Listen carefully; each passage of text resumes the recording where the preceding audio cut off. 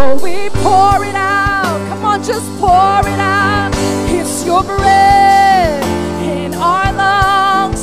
So we pour. Come on, it doesn't belong to us. It's His breath in your lungs. So just pour. Come on and pour it out. It's your breath in our lungs. So we pour out our praise to you only. Great are you, Lord. This is your breath in my lungs. You're great. Great are you. Come on, just begin to pour it out to Jesus. Sing great. Great are you. The air in my lungs is yours, Jesus, so I will pour it out. Great are you. Come on, use the breath in your lungs to worship the King this morning. Come on, sing it out. Great are you. Jesus, you've been so good to us. We're pouring it out. Great are you, Lord.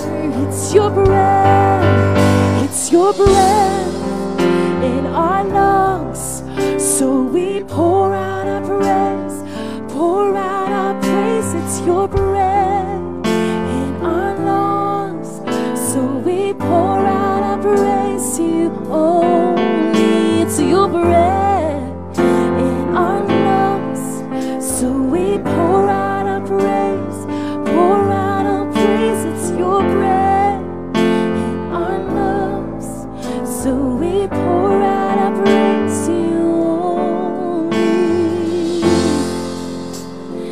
Great are you, Lord. You're so great. Great are you, Lord. Forever we'll sing of your greatness. Great are you, Lord. Seated on the throne. Oh, yeah. Great are you, Lord. Yes, you are. You're so great. Great are you. Every hand lifted, if you will, today. Come on. Come on. I want you to reach for the Lord right now. Hallelujah, hallelujah, hallelujah, hallelujah. Reach. Man. Oh, yeah. Oh, yeah. Come on, reach for Him. Reach.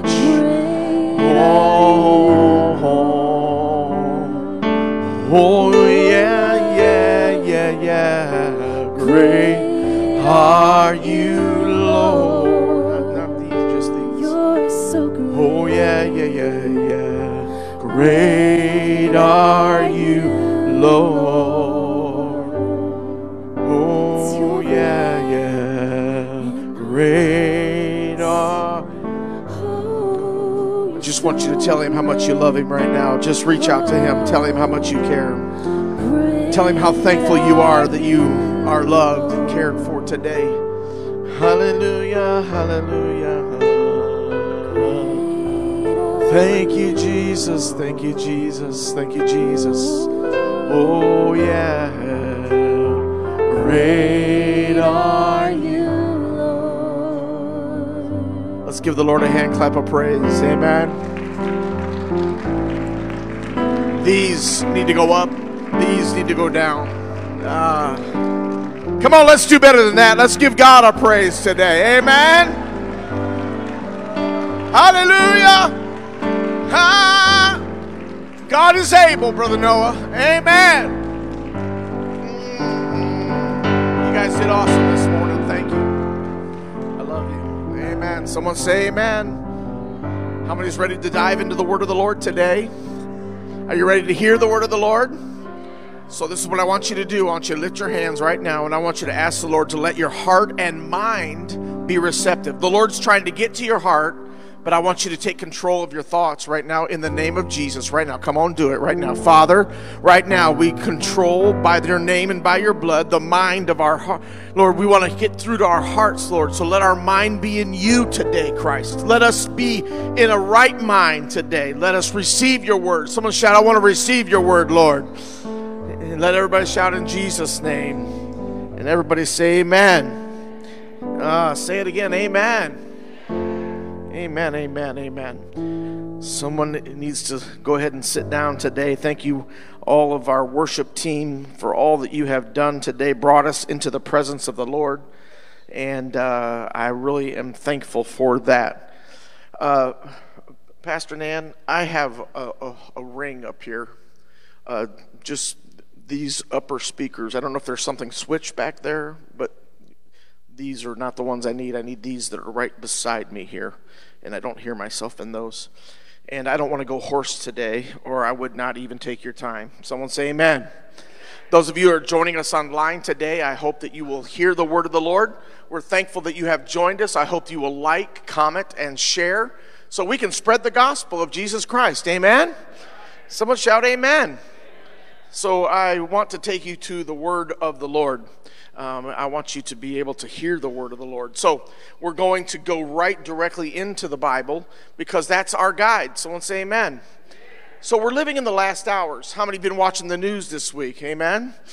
I hope you haven't been, but I know most of you have. But we're living in the last hours. Now there's a fear of greater war because Hezbollah and Lebanon are now entering into this fray, and it puts us into a precarious. The world is upside down. There's protests everywhere. We are uncertain of the times, and that is the day that we live in. Someone say amen. We look and see very clearly that the Lord wants to help us to understand some things from His Word. Last week, we began this series, Living. Someone shout, living. Oh, come on, look at your neighbor and say, living. God wants you to live during the last days. Did you hear what I just said? It's not about fear. Come on now. Someone else shout, amen. It's not about living like, oh my goodness, what am I going to do? If you're feeling that way, just repent and get right with God, and that feeling will go away. You heard what I said. And in this moment of time, God is extending to us a grace that is amazing. We are living in the last day, and today I'm going to talk to you specifically about the resurrection and the rapture. I'm going to talk to you today about this event that is so important for us to understand. Last week, we talked about the signs of the times. We talked about how Jesus said, you're going to hear of wars and rumors of wars and pestilence and famine. And then he says what? But the end is what? Not yet. And then he continues down and talking to the disciples, and there in chapter 24 of Matthew in verse 14, he says, and this gospel of the kingdom will be preached in all the world as a witness, someone shout witness, to all the nations, and then the end will come. We are living in the last day because this passage has now come to pass. There's not one nation of the world that is not hearing the gospel of Jesus Christ every day. There are satellites, there are broadcasts, there's the internet, there is all types of things that are happening in our world that technology has brought us to the place of fulfillment of this particular promise and prophecy by the Lord Jesus Christ. We are to understand today that doesn't mean we should lessen our preaching and lessen our witnessing, but we should go forth and make disciples in Jesus' name. Amen? So we know that there is this moment in time that Jesus spoke of. He talked about wars and rumors of wars. Last week I told you that the war in Gaza and Israel, while it is unequivocally a part of the plan of the last days of God, it is not the sign that we are in the last day. We know that it's a part of signs, but the end is not yet. I believe unequivocally that when Jesus spoke, he spoke with implicit and did not let it be just whatever you think or I think or whatever we get together and think, but rather to obey the word of God and understand and teach that when the gospel is preached to all nations, now the end is coming. Someone shout amen. So I want to go to the events of the last days. Last week we talked to you about, and you're going to see those events in the last days here, the 7 events. I've put them into 7 categories, and you could maybe put them into more if you wanted to do those things. I don't know, but I want you to be able to understand them very clearly. Look at, sister, are you going to be able to pull it up? Nope. Okay. Sorry. So we see the signs. Number 1, we talked last week about the signs of the what? Times. Someone say the signs of the times. Today we're going to talk about the resurrection and the rapture of the church. The resurrection of the saints. Someone say the saints. And we're going to talk about the rapture, the catching away of the saints. So we're going to talk in depth about that today. Well, we know that the third process in this is the tribulation, and it culminates into Armageddon. We know that in the end, it will be Armageddon, where Jesus comes and he sets his foot on the Mount of Olives, and he's coming with all his saints to make war here on earth. We know that during this tribulation, this is when the beast and all of these things that will happen. We'll talk about that next week. Do not miss next week. We're going to be talking about Armageddon and the tribulation and all that happens inside. There's a lot that happens inside of that tribulation. Now, I want to stop and then, let's keep going. Number 4, the second coming. Now we have the second coming. Everybody say the second coming of Jesus Christ. This is when he comes. Armageddon establishes his millennial reign. The millennial reign is number 5, where he rules and reigns for 1,000 years in peace. Someone shout, oh, hallelujah. How many are thankful for the peace of God that goes beyond understanding? Amen? So we can see this, that the millennial reign is set up. We rule with him as kings and priests, and we are with him. But then, after this 1,000 years of peace, the enemy of our soul, Satan, is released from his dungeon, and he is given power to persuade the nations of sinning again, of being disruptors and away from God. And there are many that do, but very shortly he is stopped, and there is a wonderful thing that happens. The resurrection of all mankind then takes place, as well as the great white throne judgment, the judgment seat of Christ. We see it's in this moment that the lambs and the sheep are separated. It's in this moment that we find the final judgment, that all men, someone shout every man, will give an account for his deeds. He will give an account for what he has or has not done. We find that then there will be, someone say, I can't wait, a new heaven and a new earth, and we will rule with him in eternity forever and ever. Can someone shout amen? Give the Lord a hand clap for that, amen? I struggle with preachers that have shock value in their presentations online, whether they be on Instagram or Facebook. I get frustrated at this, that they say things that are outlandish in order to capture your attention, only to try to convince you of something that they think or believe. And I don't mean this ugly or any way. I'm sure that all of us, I'm sure I have things that I should do differently. But I have found that there's this idea that says we're not trying to get to heaven. This last week, I heard a minister say this online on Instagram, that I'm not trying to get to heaven. I'm just trying to love Jesus. And I don't disagree with the totality of his summation, but I disagree with the fact that I'm not trying to get to heaven. I don't know about you, but I'm trying to get to heaven. And by the way, while I'm going to heaven, I'm going to learn to love Jesus more and more and more. So yes, I'm seeking to love Christ unequivocally, but my goal in my life is not just, come on now, somebody.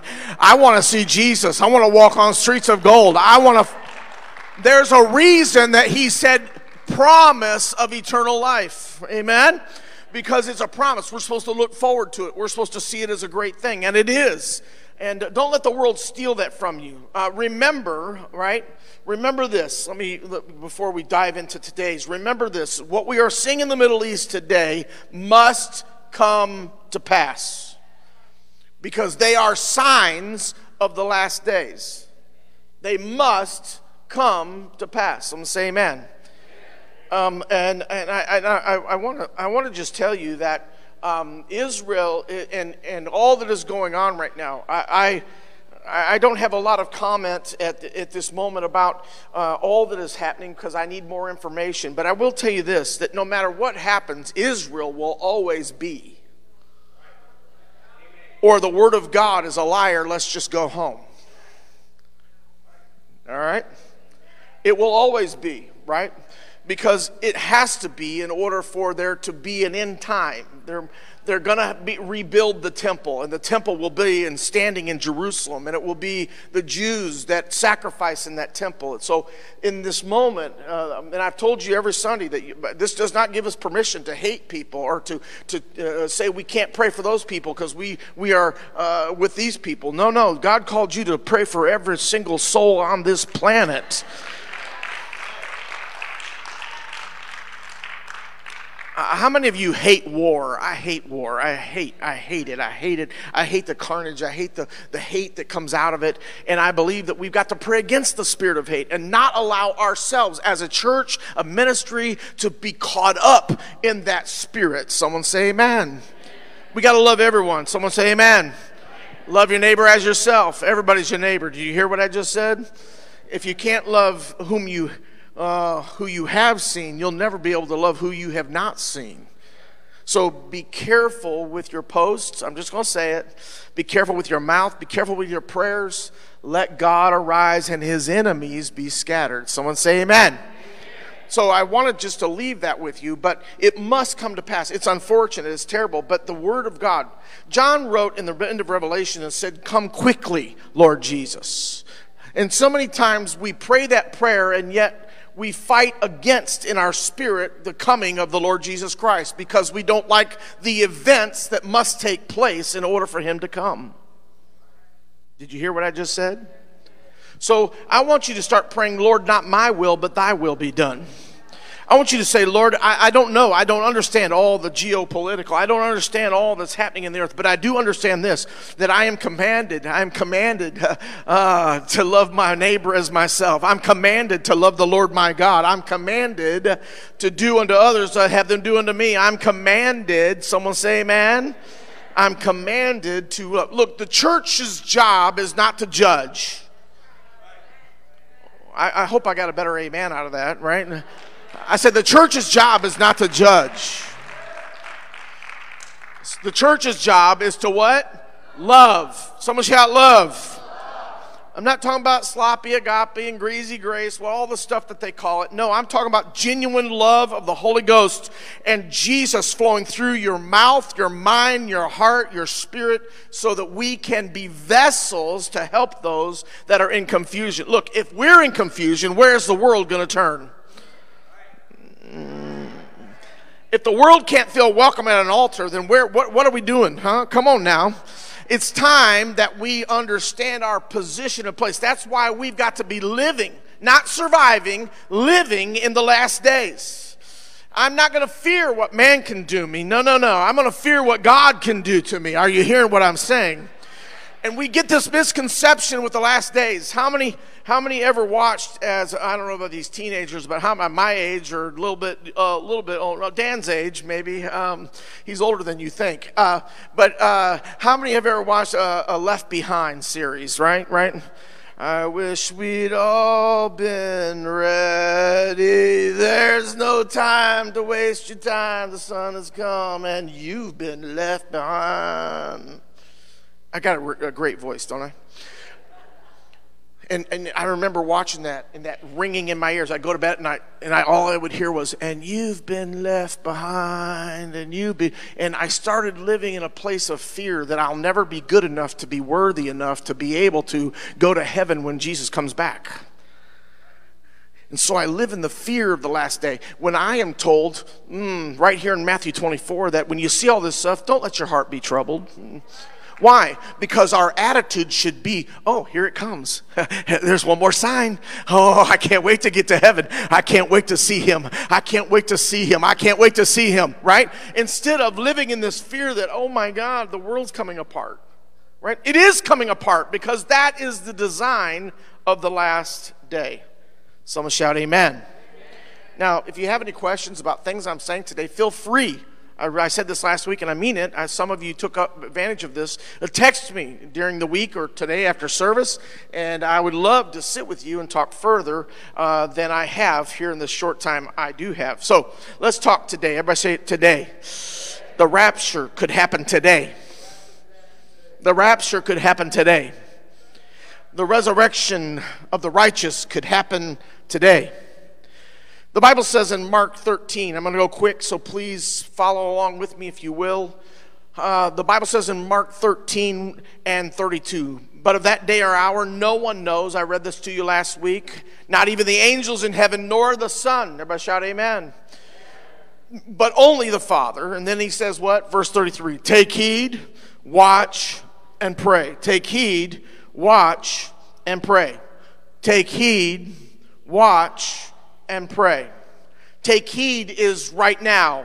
Take heed of what's happening right now. Where are you at? What's going on in your life? Are you living in sin? Repent. Take heed. Watch means understand where you're living. Understand that your actions will produce things down the road. So therefore, you've got to plan for understanding that Jesus is coming again. And therefore, I'm going to take care of today. I'm going to take heed and fix things. But I'm not just going to leave it to chance. I'm going to start planning my righteous living. And I'm going to start moving towards what Christ wants me. So I've got to take heed. But I just don't, right now, I got to watch because I don't know when the thief is coming. I don't know when he's coming back. So I've got to take heed, and I've got to watch, and I've got to pray. I've got to communicate, because when I'm in communication, I'm going to know better when he's coming. I may not know the day nor the hour, but I know the season that he is coming. We are in the season. So the event of the rapture, I'm going to take it from a place in 1 Thessalonians 4, and Paul, the apostle, is writing to the church here in Thessalonica, and he's trying to explain some things to them. And he says in verse 13, read it on the screen behind me, but I do not want you to be ignorant, brethren. Paul is coming to them and saying, look, you have questions, I want to answer them, but you need to take note, because I don't want you to misconstrue these things. I want you to not be ignorant. I want you to be wise about these things, right? By the way, the word ignorant is not name calling. It's a state of being, right? You don't want me piloting your airplane the next trip you take to Florida, right? Because I don't have an expertise in being a pilot. Now, I can preach on the airplane. We'll do just fine. But don't put me in the pilot seat because I am ignorant of how to fly that plane. So when you see that word ignorant, don't be offended by it. Brethren, concerning those who have what? Fallen asleep. That means have died. Lest you sorrow as others who have what? No hope. Say it again. No hope. Verse 14. For if we believe, there it is. For if we believe, if you have faith and you believe that Jesus what?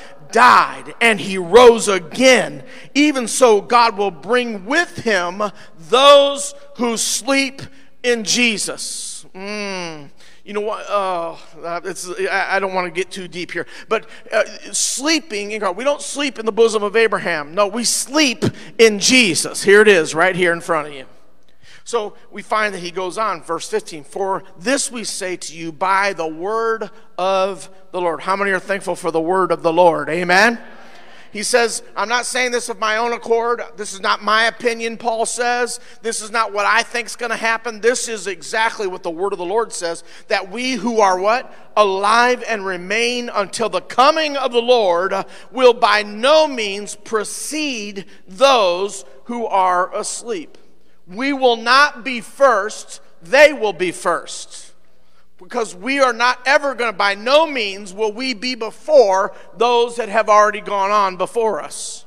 Do you have that? So we will by no means proceed. But then he says in verse 16, very important verse in this passage. For the Lord himself, someone shout himself. I can't help myself right here, but Jesus is coming back for us himself. He's not sending any juniors. He's not sending anybody. No, he's coming back again for us, and he's coming himself. We will see the nail prints in his hands. We will know him because he is our shepherd, and we will know his voice when he says, come up higher. Someone say amen. Well, I feel the Holy Ghost in this house. Now, I'm going to read the entirety of verse 16, then I'm going to break it down. You ready? You're going to need a pencil and pen or a phone for this. This it is. Watch. For the Lord himself will descend from heaven with a shout. Someone shout a shout. With the what? Voice of an archangel. Not the archangel, an archangel. And with the what? Trumpet of God. And the what? Dead in Christ will rise first. He said just a verse before, by no means are we going to precede them who are asleep. They're going to go before us. So I want you to break this down because this is important. This is the actual him coming for us in the rapture, the resurrection of the righteous. We're going to find that 3 times in the New Testament that God shouts. Someone shout, God shouts. Everybody shout, God shouts. And every time that God shouted in the New Testament, the dead raised up. The first time it was at the tomb of Lazarus when he said, thus it is spoken, John wrote. He cried with a what? Loud voice, Lazarus, come forth. And the Bible says that he that was dead came forth. The first time in the New Testament you hear God shouting is at the tomb of Lazarus. In John 11, you're going to find the second time he shouted. Matthew, you're going to find that when he shouted, it was from the cross. He was now crucified, and he was in the process of giving up the ghost and dying. Matthew tells us what happens. He says, Jesus then, he had cried again with a what? Loud voice, yielding up to the Holy Ghost. And behold, the graves were opened, and many bodies of the saints which slept arose and came out of the graves after his resurrection and went into the holy city and appeared unto many.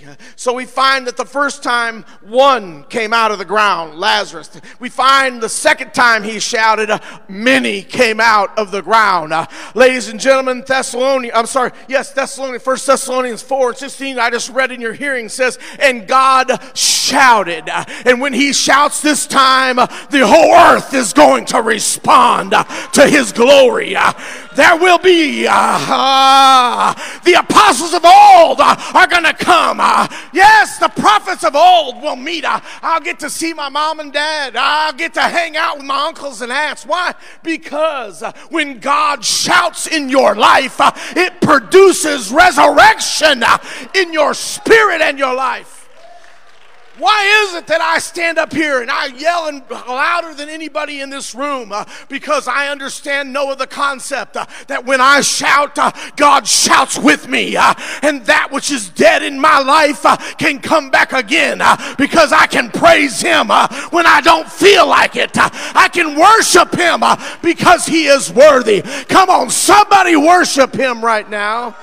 Somebody praise him right now.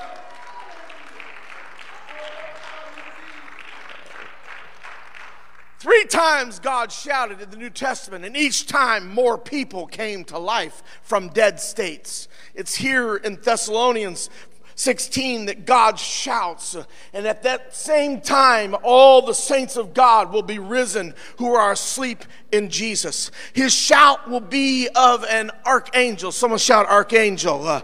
This is very significant. So he doesn't just shout to us. He shouts as an archangel. He shouts in an archangel's voice. And he says, I'm going to come back, right? But he's speaking specifically to an archangel. We don't know if it's Michael, but I believe it probably is based on his history in the scriptures. But the archangel, that's be the only time I insert my own summation there, right? That there is a battle that is fixing to be fought.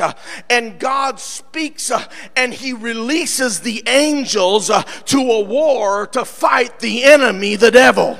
In Revelations 12:7, there was a war in heaven. Michael and his angels fought against the dragon, and the dragon fought and his angels and prevailed not. Now this is a reference to the war at the beginning of time when Satan was cast out of heaven.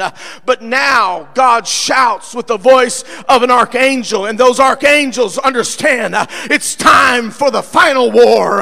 It's time for us to go and to proclaim that Jesus is King of Kings and Lord of Lords, that he is the Alpha, the Omega, the beginning and the end. He was before and he will be after. He is my Savior. Woo! He's my deliverer. He's my soon coming King. I'm sorry, I know I'm supposed to be teaching, but I feel the Holy Ghost in this house.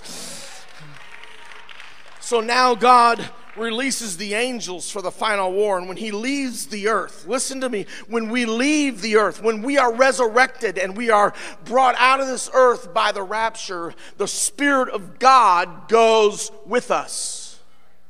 We are the temple. Someone shout, I'm a temple. The Bible teaches very clearly that we are the temple of the what? Holy Ghost. We are the residence that he lives in is inside of what? Us. We are in Christ through baptism and through being filled with the Holy Spirit, speaking with other tongues. Understand today that when we leave this earth, the Spirit of God goes with us because we are the church of the living God. So what happens when we leave? This is how I believe, because this is my view as a, you could call me a pre-tribulation, right? This is why I believe, because I don't understand or even fathom that God would leave me here from something that I've been delivered from. I've been delivered from the death of sin. I've been delivered from, I've been delivered from the death of sin. I've been delivered from the law. I've been delivered from all the things. I've been delivered from the power of the enemy in my life. He is no longer my master. He is no longer, well, no. But so if I am in this world, I'm here to pray against him. I'm here to fight the good fight of faith. I'm here to do what God has called me to do. But when God comes back for his church, he removes us from this planet, and the Spirit of God goes with us. Someone shout amen. For we are the temple. So it's here that God, with the archangel, he shouts, it's time to go to war. The church age is now completed in the timeline of these last days. Someone say amen. Pastor, what does that mean? It means that the church age, all of the promises of the New Testament church had been fulfilled, and it is culminated by the fact that we are caught away and resurrected unto a new life in Christ. So the church age is complete, and now we know there is a war. There is a tribulation that happens in the Antichrist and the mark of the beast and all these things. I get this question a lot, that people ask me, Pastor, do you think this or that or the other is the mark of the beast? And I try to help people understand that, look, you're not receiving the mark of a technology is not the mark of the beast. They that take the mark and what? Worship the beast. God doesn't care what you take, he cares who you're worshiping. By the way, every one of you in this room have Social Security numbers. There's all kinds of identifiers. Your doctor records have all kinds of identifiers. You already have all kinds of marks on your life. Can I get an amen? So, we can numbers and 666 and all that stuff, right? But be careful, because that's a fear tactic. Because based on my study and what I believe is the truth by the Word of God, is that we're gone out of here when all that starts happening. So while we will see the signs, we will see the technology, the Bible indicates and let me see that I am taken out of here because the Spirit of God cannot dwell with the spirit of the devil. And when I'm gone, what's to hold the enemy back? Who's praying against him? Because I am the Spirit of God in this earth. Someone say amen. So we know that. By the way, that's scriptural. That's not me making that up, right? That's wholly and totally scriptural. So when we look at here that the church age has been completed, the focus of God's dealing reverts back to the nation of Israel, in my opinion. Oh, I said that word, in my opinion. Sorry, sister, I said that in my opinion. The nation of Israel, though, comes to a point where it has already been reborn. Someone say amen. This is why I say it will always be. It will always be. Israel's not going anywhere. They're not going to take Israel out, and they're not, because God is with them, and it's got to happen. So we find that a sure sign that we are in the end times is the fact that what Israel is going through is happening right now. There's only been a trickle of Jews who have returned back to Jerusalem. The Bible tells us that it will be with a shout of the archangel and the what? Trumpet of God. Now, I find this very interesting that the trumpet is something that played such an important role in the Jewish life. I believe that these will be a trumpet that will summons the children of Israel back to Jerusalem. Trumpets were used throughout Israel in the Old Testament. Listen, in their history, it's very prevalent. Trumpets were used throughout Israel's Old Testament history.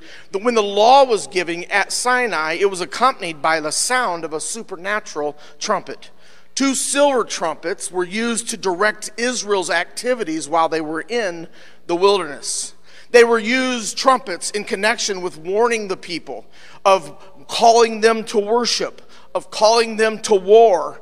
And in Israel's everyday walk, they were used to notify them something was happening.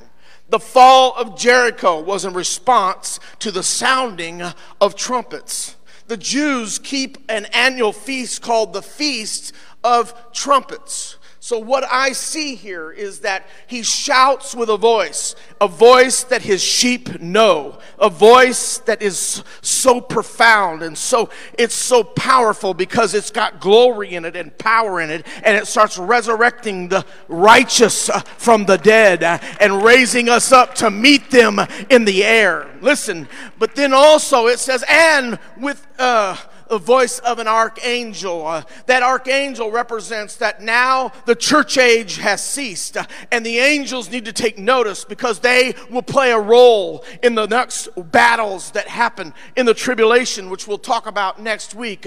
They will have a role in the pouring out of all of the trials and the curses and all the things that happen in the book of Revelation. They know God is saying to the angels, it's time. I've brought my people of my name back to me.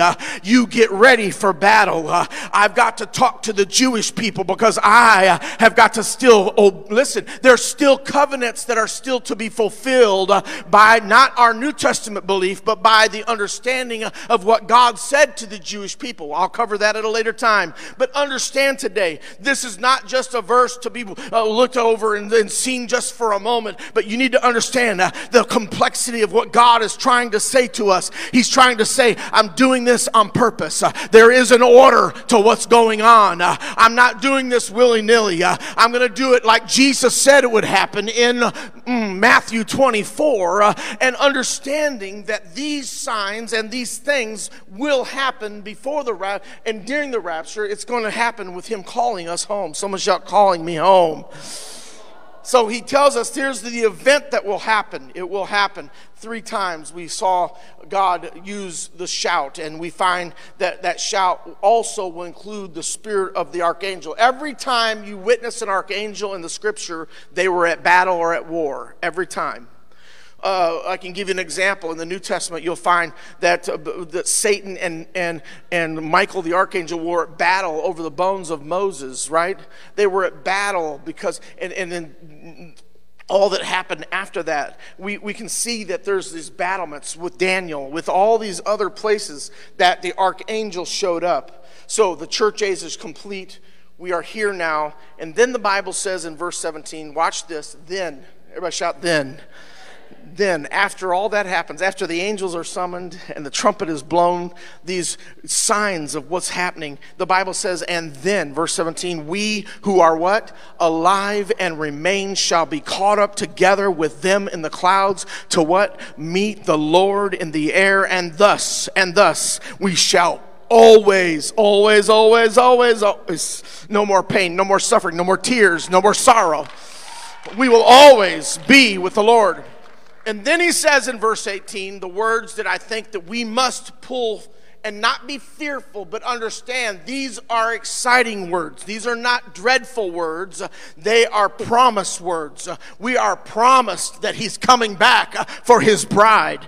And it says, therefore, what? Comfort one another with these words. Jesus in Matthew 24 and 27 says this, for as lightning comes from the east, I read this to you last week, and flashes to the west, so also will be the coming of the Son of Man. Later in verse 31 he says, and he will send his angels with a great sound of a trumpet, and they will gather together his elect from what? The four winds, and from one end of heaven to the other. Jesus will come for his bride, and his bride better be ready.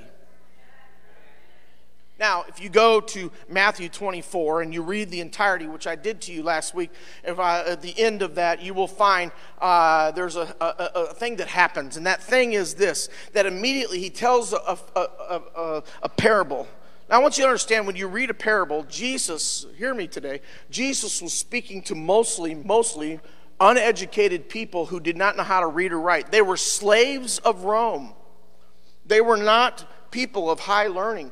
There were Pharisees and different people of the temple that they could read and write. That's why the people went every day to the temple to hear the word of the Lord read to them, because they most likely could not. History tells us that it was an illiterate society. They were slaves. They just worked hard every day.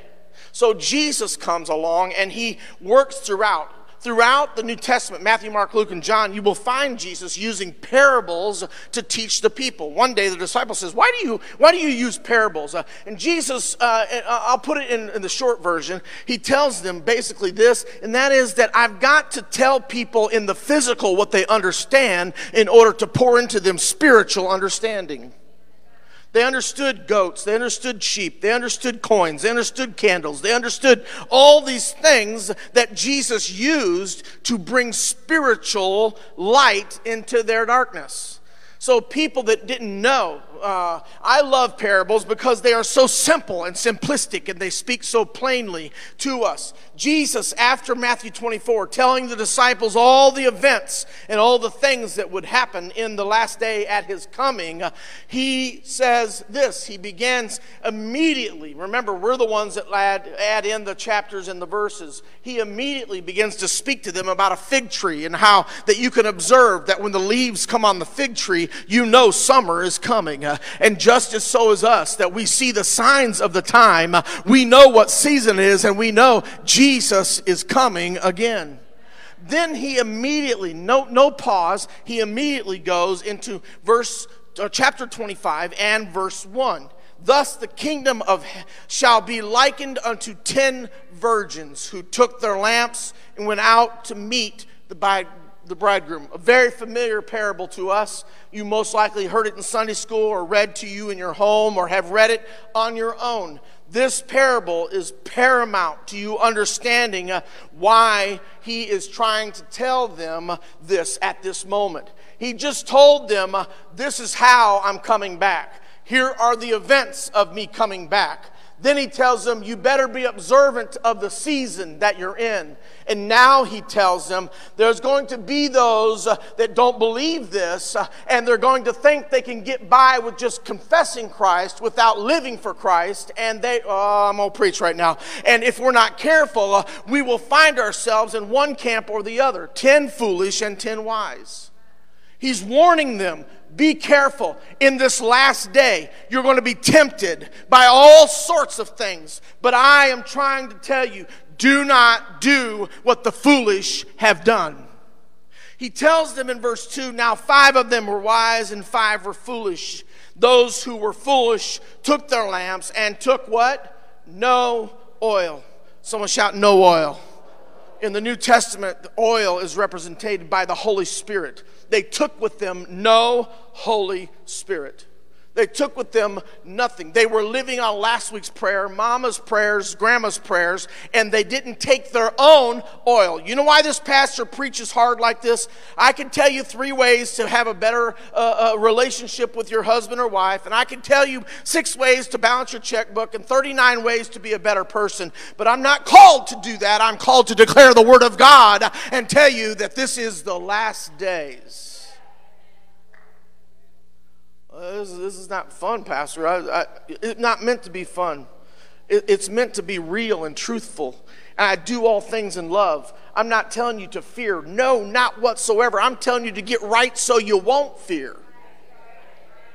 I'm telling you to repent so you won't freak out, so you won't lay awake at night, so you won't have a pit in your stomach every time you watch the news and wonder, is Jesus coming today? Well, guess what? He could come right now. Someone say amen. Amen. Are you receiving me today? Yes.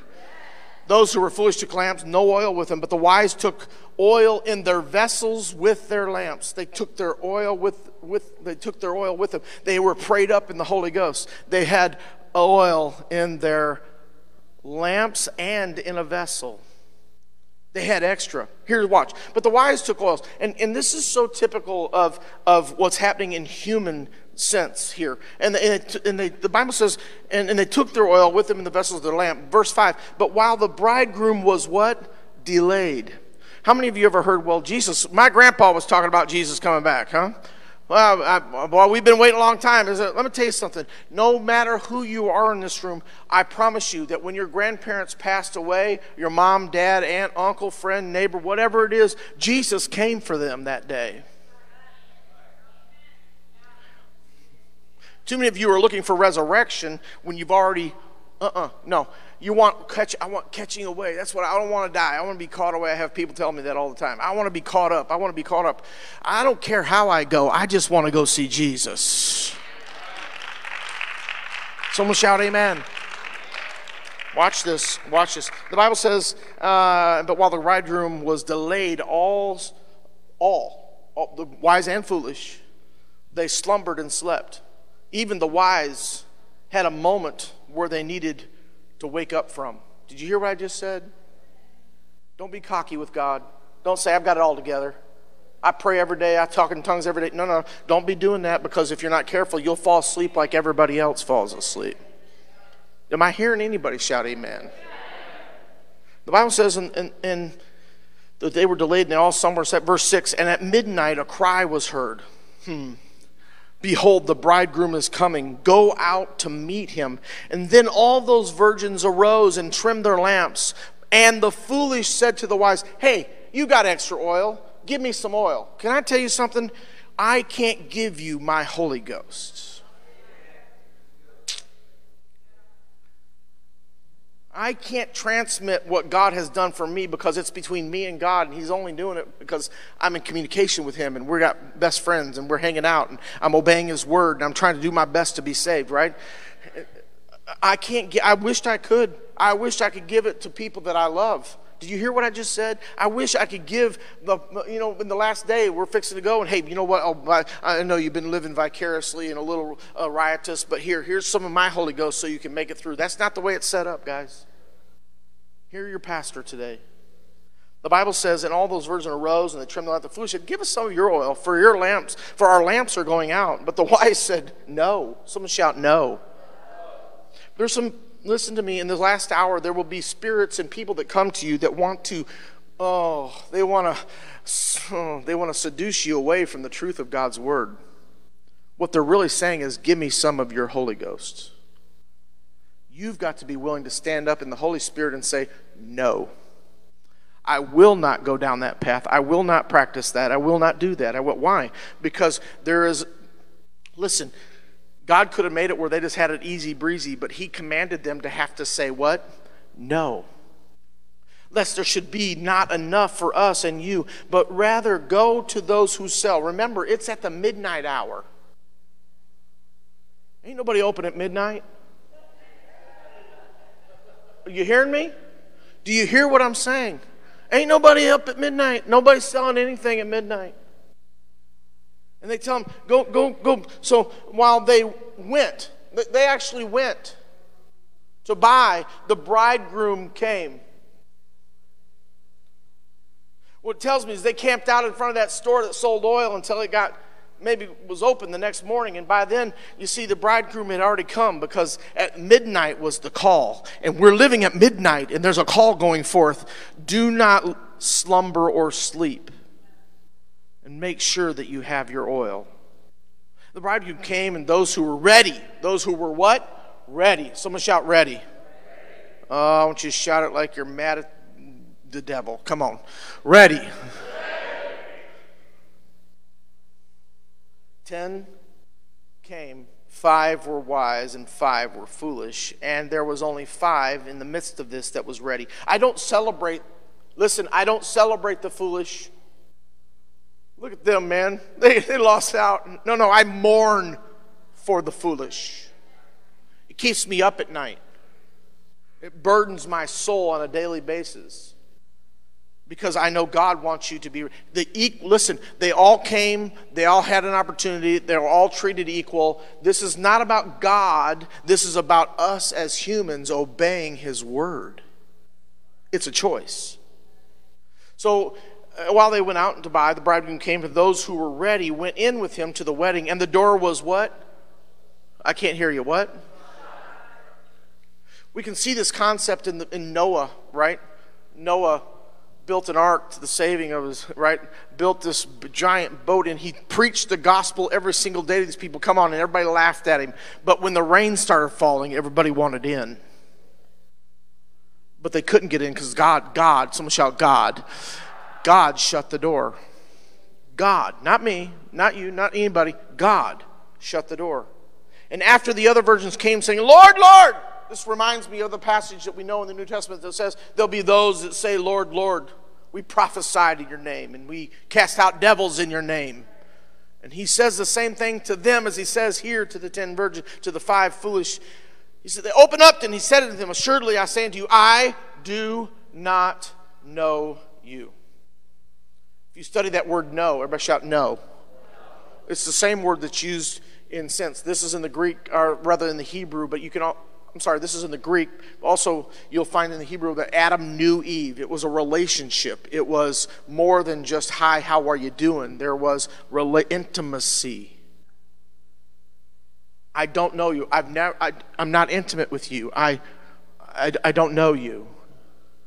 I know your name because I'm God. But we've never been friends. We've never hung out. We've never supped together. We've never had communion together. We've never been in a place where you have cried out to me and allowed me to come and rescue. You've never professed that you love me. You've never said these things. You've never allowed yourself to be taken over by the Holy Ghost. The Holy Spirit doesn't want to just hang out with you. It wants to dwell in you. We're so casual. I felt sort of bad this morning, Pastor Stefan, because I knew what the Lord was requiring me to preach. And I know that I want to be jolly and happy, because living in the last days, if you're saved, should be the glorious thing that you've ever done. But if you're not saved and you're not right with God and you're hanging out with sin on a daily basis, God is going to convict you, and you're going to feel this heavy weight. And He's not going to, condemn you. He's going to convict you. The word convict means to turn. You have an opportunity to respond. You have an opportunity today. You have an opportunity. Those online, you have an opportunity today to be ready. But the Bible says there'll be 2 in the field. 1 will go and the other will be left. There's something about the human spirit that loves to kick the can. We love to push things. Hopefully he doesn't come today. I hope he's not here today. I hope he doesn't show up while I'm doing this activity. I hope he doesn't do that. No, I'm going to kick that can. I'll get right next year. It's my New Year resolution. It's coming. Now I'm going to get right. I'm going to repent and live for God for real. You know how many Christians tell me that? I love you, Brother DeMario.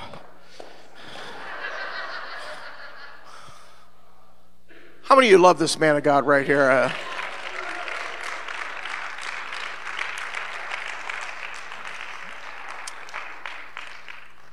You want to know how to be a servant? Take his class.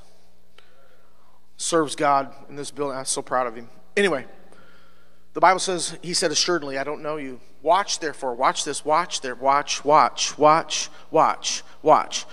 This is not take heed, this is watch. Watch, make plans, understand what's coming. You can do something about it. Seeing you're compassed about by such a great a cloud of witnesses, let us lay aside every weight and sin that does so easily beset us. Run the race. Run it with fervor. Run it to win. Don't run it just to hang out and die and go to hell anyway. Amen.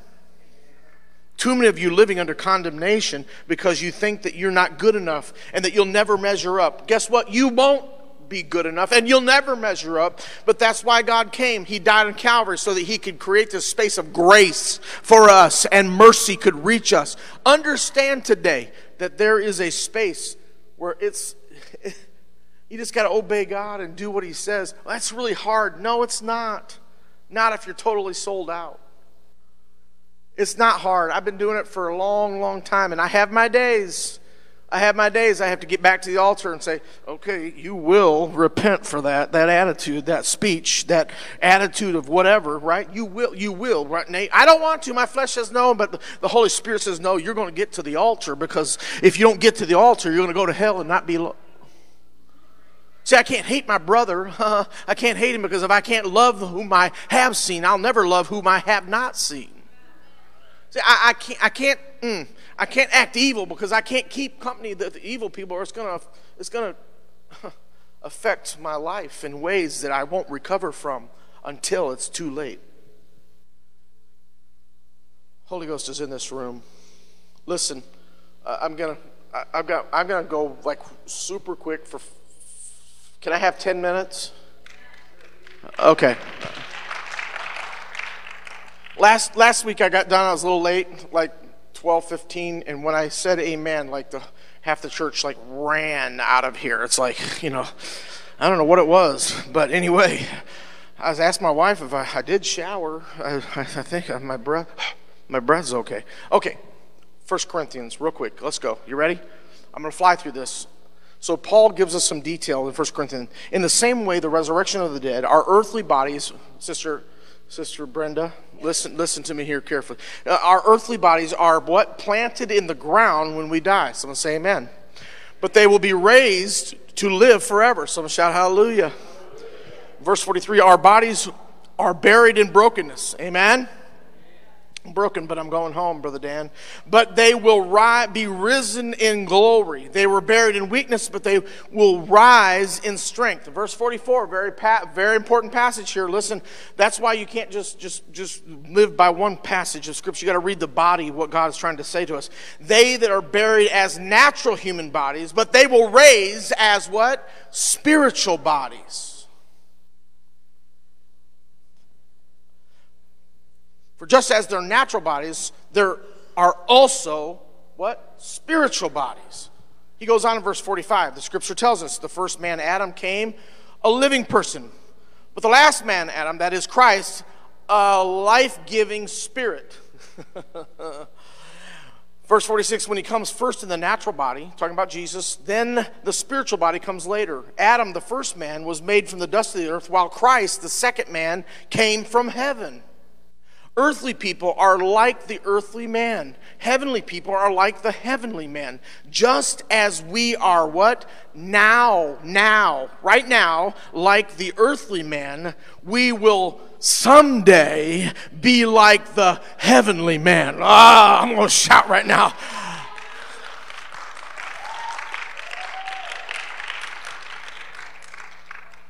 Listen, if we're not careful, we love our flesh so much that we don't want to give it up to Jesus.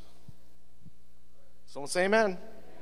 So what I'm saying, dear brothers and sisters, is that our physical bodies cannot inherit the kingdom of God. Flesh and blood will never inherit the kingdom of God. I'll say it a third time.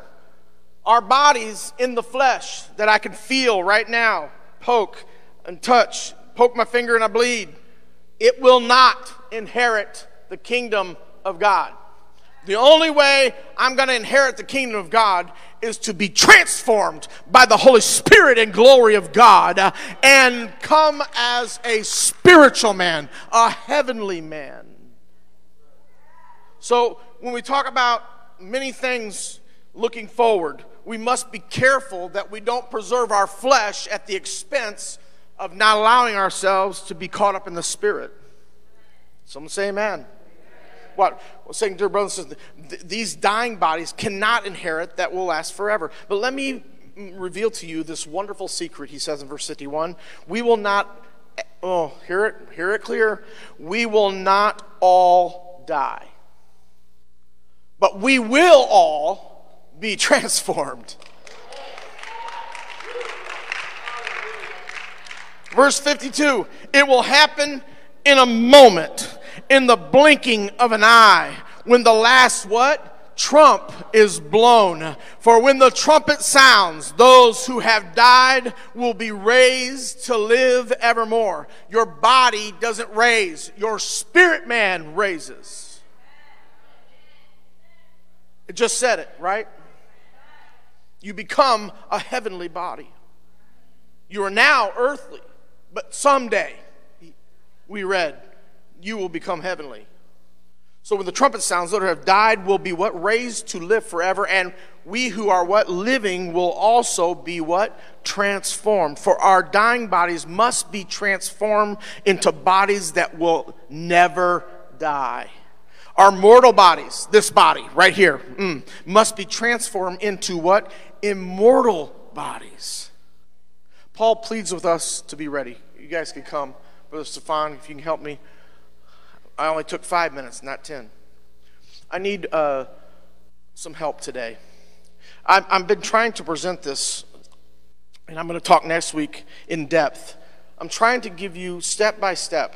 I feel like there's so much disinformation that God's word is so clear about some things, and there are some mysteries that we find in Revelations that we don't have all the answers to, and I am absolutely going to say I don't know, because I don't know. And where God is silent, we should remain silent, right? Now, in this moment, this morning, I took a moment to say this is what I see, right?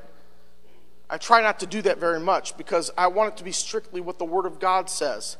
But I can put 2 and 2 together, and it does make 4. So I believe that God allows us to make those 2 plus 2, but I don't think that we can make God do math that isn't there. 3 plus 3 is not 22, right? We've got to allow the Holy Spirit to lead and guide us in all truth. Someone say amen. Here, I'm going to read this last passage of Scripture. Paul is pleading with you. Look at your neighbor and say, Paul is pleading with you. He's pleading with the church. And he says in Titus chapter 2 and verse 11, for the grace of God that brings salvation hath what? Appeared to all men, teaching us that denying ungodliness and worldly lust.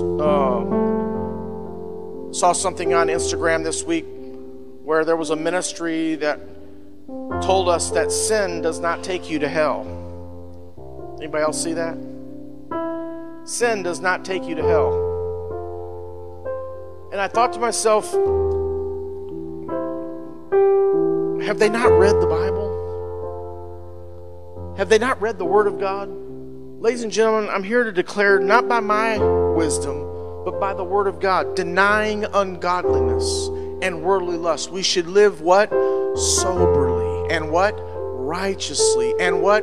Godly in the present age. Listen, Paul was writing to the Jews in their age.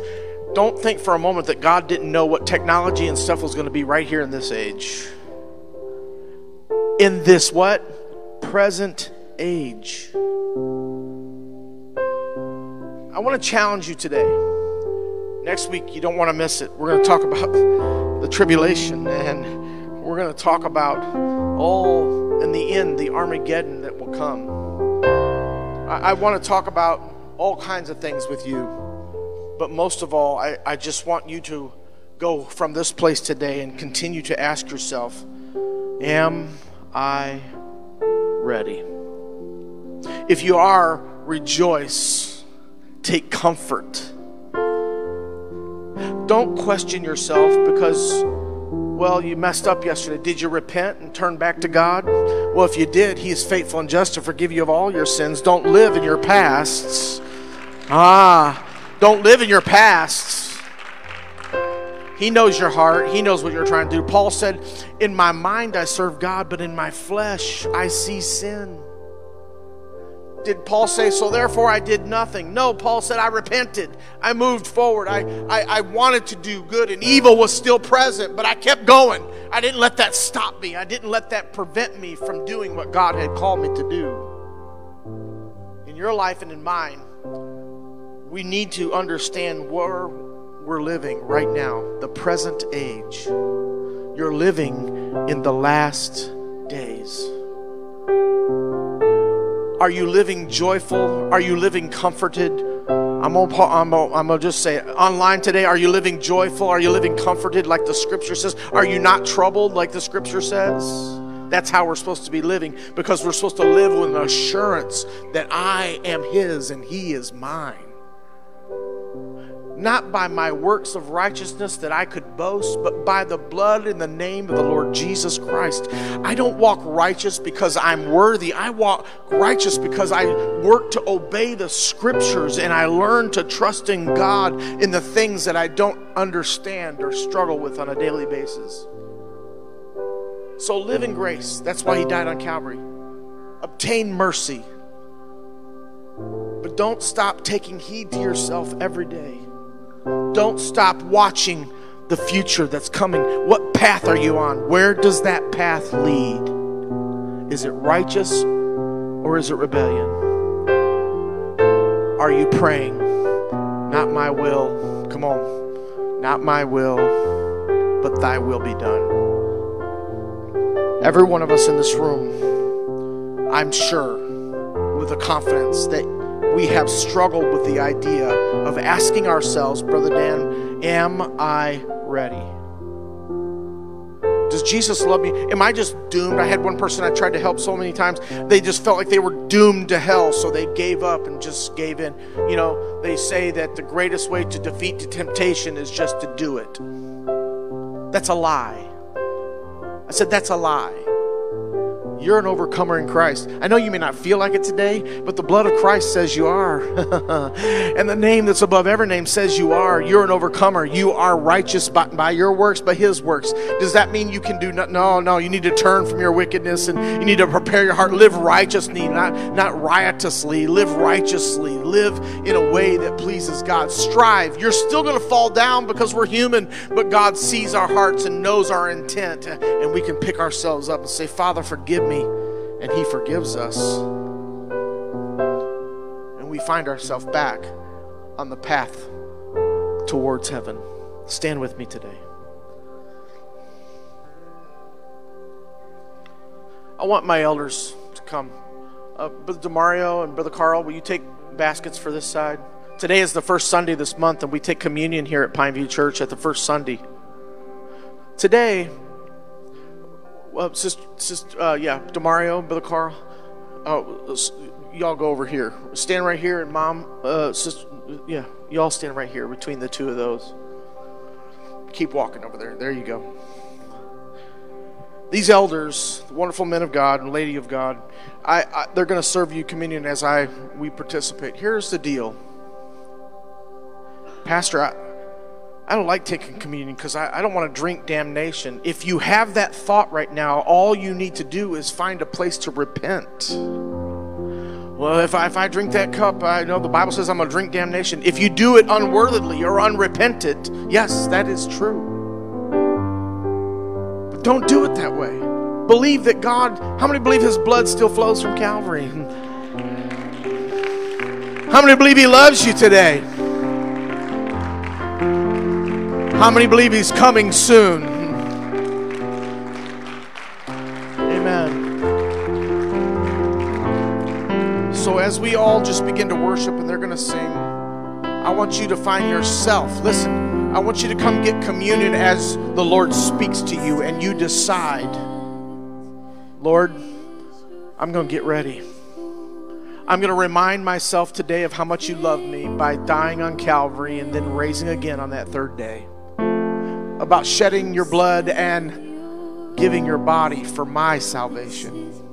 I want you to find yourself coming and getting a communion glass so that you and Jesus, I'm not going to do it formal. This is all about you and your decision, because guess what? I can't give you my oil.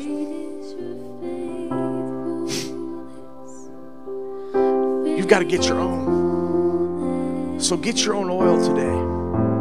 Find a place of repentance. Find a place that says, Lord, I'm going to do my best. How is that?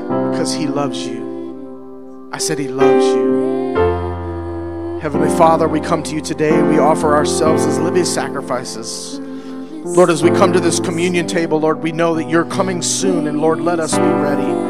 Lord, by participating in this communion, Lord, I'm acknowledging it that you have made provision for me to be ready. You died. You shed your blood. You broke your body. Lord, you gave everything that I might live, Lord, and I want to praise you and thank you for that today. But Lord, more importantly, I want to submit my life afresh and new to your cross, to who you've called us to be. And let the church say, in Jesus' name. Come on, come from every place. Come on, come. I'm still in your hands. This is my confidence. You've never Come on, find a place to pray. Find a place to talk to the Lord today. In Jesus' name. Great is your faithfulness.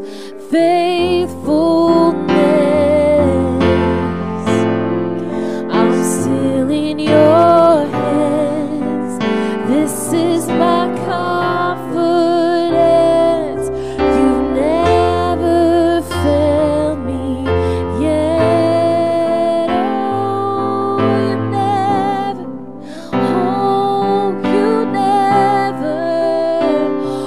You've never failed me yet.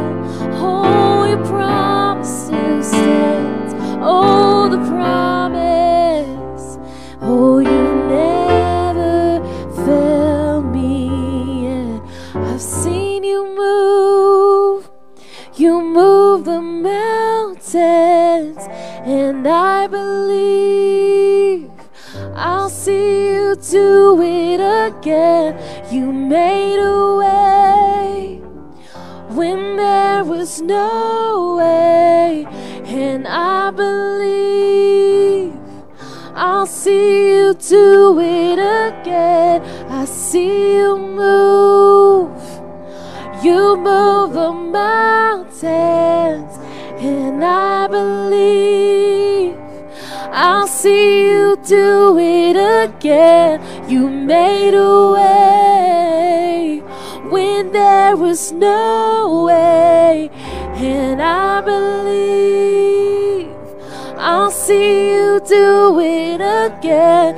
I see you move.